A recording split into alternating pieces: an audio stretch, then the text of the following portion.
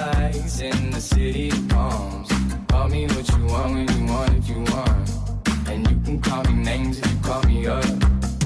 3 nights at the Saturday Sesh, sipping on champagne in France. That's what they'll be doing. The All Blacks celebrating Sam Whitelock, equaling Richie McCaw's record for most appearances. And that's exactly where Daniel McCarty will be. He'll be probably on a bus on the way to Bordeaux, just celebrating this victory. 71-3. It was always going to happen. A comfortable win, as expected, from the All Blacks. And there were elements of the performance that will no doubt leave Ian Foster less than pleased. Defensively, they were strong, the All Blacks. They defended a number of line-out drives in the second half. There was some fine attacking moments as the power, pace and skill of the All Blacks ran rampant in broken play. Well, now, Graham's phoned back, which is brilliant. Graham from Christchurch, I'm really sorry that I couldn't hear you earlier. We were having a few technical difficulties, but Graham, you're back in the mix. Oh, yeah, no problems there. These things happen, don't they?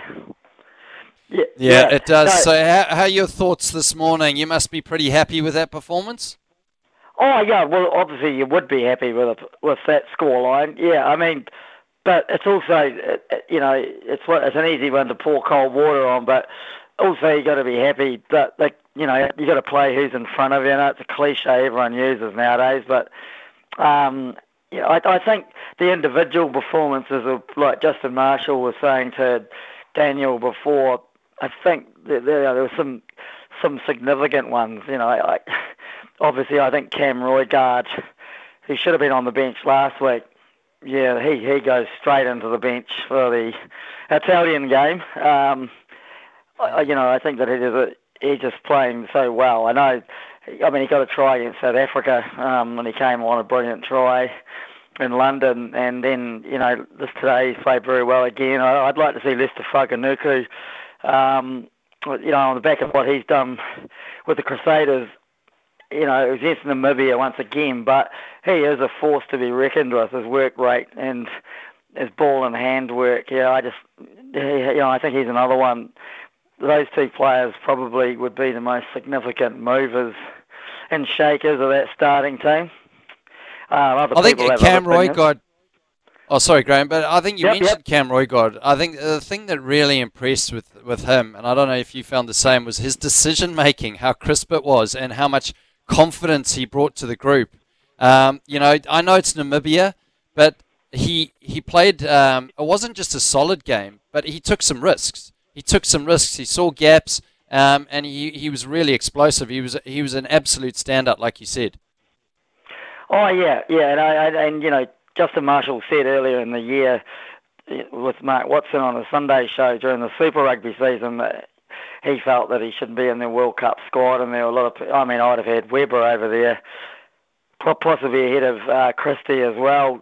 But I think that this guy really is Justin says. He's a high flyer in the halfback stakes, especially we've got a lot of good halfbacks around, experienced older ones and young ones coming through as well, all different styles. But he definitely, I think, deserves. But I think Anton Leonard-Brown played very, very well too in the midfield. But I think Lester too. I really like to see him in that starting team for the All Blacks out wide. I just think he gives a lot of uncertainty to the opposition.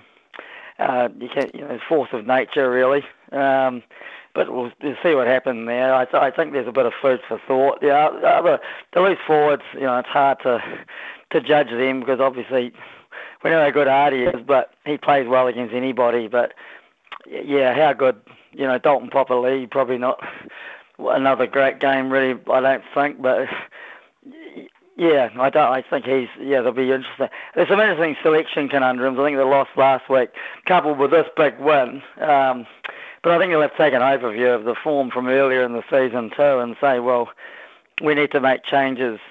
About four to five changes, I believe, from last week's starting lineup. And it's tough though, Graham. Like, how do you? Namibia, they lose 52-8 to Italy. They've still got France to go in the next game. Like, do you base people's performance on this game? I mean, this is one where in a cricketing sense, I would love to have played, get my stats up. But I guess you look at the positives and you go, as you mentioned, Cam Roigard, Lester Whanganuku, they were standouts, while Sam Whitelock, Adi Savia, Beauden Barrett and Anton Leonard-Brown were pretty solid. I still think, I was at a golf day and Izzy Dag was there, and one of the things that came up was the Richie Mo'unga, Damien McKenzie and Beauden Barrett. It's like, do we still, a lot of feeling is that Beauden should be at 10, and it's like it's still up in the air, really. Well, at least for us as fans and media, like no one really knows what they're thinking in that space. Yeah, well, I've spoke to Izzy on his morning show. I think Richie is. I think most people think he's the number one now, at long last, and he should be and deserves it. And I don't like the dual playmaker, and there's nothing against Beauden Barrett. I think him and Damien, vie for a bench position. Damien probably pitches ahead of him on that, and because of his, a lot of people talk about the fact he brings a lot off the bench late in the game. And I also, the full-back position, Will Jordan, whether he's injured or not, and I was talking to Izzy about that on the radio the other day, but they seem reluctant to even play him there, so I just bemused by that too.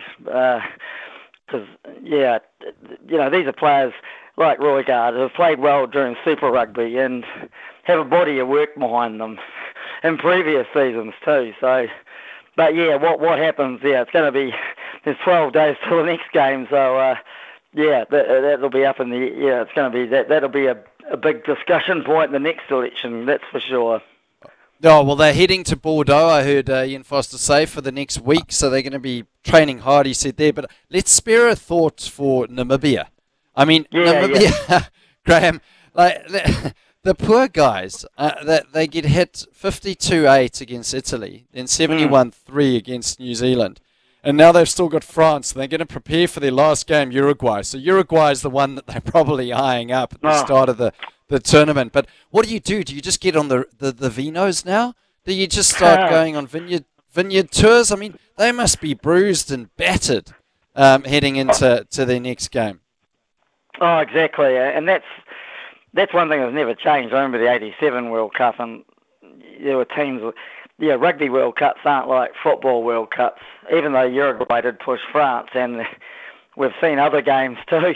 The Fijians, there's a lot of teams that have gone up, like the Fijians, for instance, and the Tongans, and some, especially the Pacific Island teams. But there is a big disparity, especially with the European teams against some of the lesser European teams I'm talking about, and the rest, and they are cannon fodder by and large, and that's hasn't changed. But they are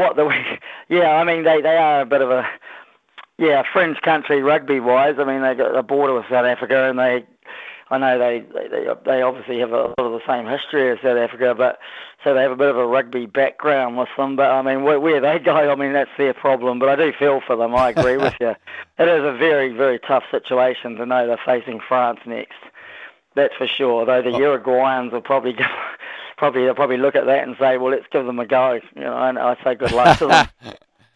Oh, well, Graham, thanks a lot. It's great having you on the show, and sounds like you're probably in the same headspace as most New Zealanders, where, there were Cam Roigard and Lester Whanganuku, great games. Like, are we reevaluating what our top squad looks like? So thanks a lot. Great having you on the show.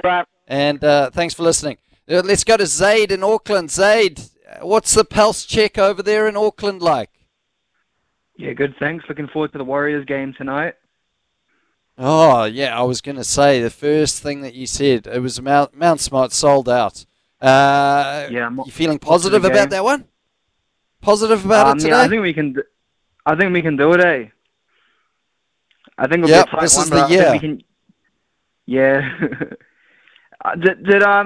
Did I hear Tim Southee's been ruled out from the World Cup with a broken hand? No. Has that really just come through? Wow, I'm going to be searching feverishly hand or no? online. I wondered why he wasn't playing. I have heard that that one of the players has come back or will be coming back, Ben Lister. So he injured his hamstring while fielding. So he's returning home. Yeah. But I haven't had anything around Tim Southee. Oh, hang on a second. An X-ray's confirmed that Tim Southee dislocated and fractured a bone in his right thumb while attempting to take a catch in the 14th over. Timeline for his recovery will be established tomorrow when he undergoes further assessment. Finn Allen was cleared of a fracture and break after injuring the little ring finger on his right hand while on as a substitute fielder. And Daryl Mitchell dislocated the ring finger on his left hand while taking a catch to dismiss Bairstow, but was able to return to the field. Fingers there, mate?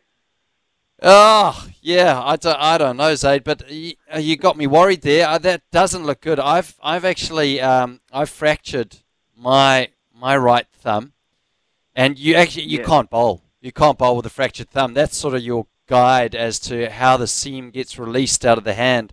So let's just hope that it's not or it's a fracture that potentially Tim Southee can still use that thumb.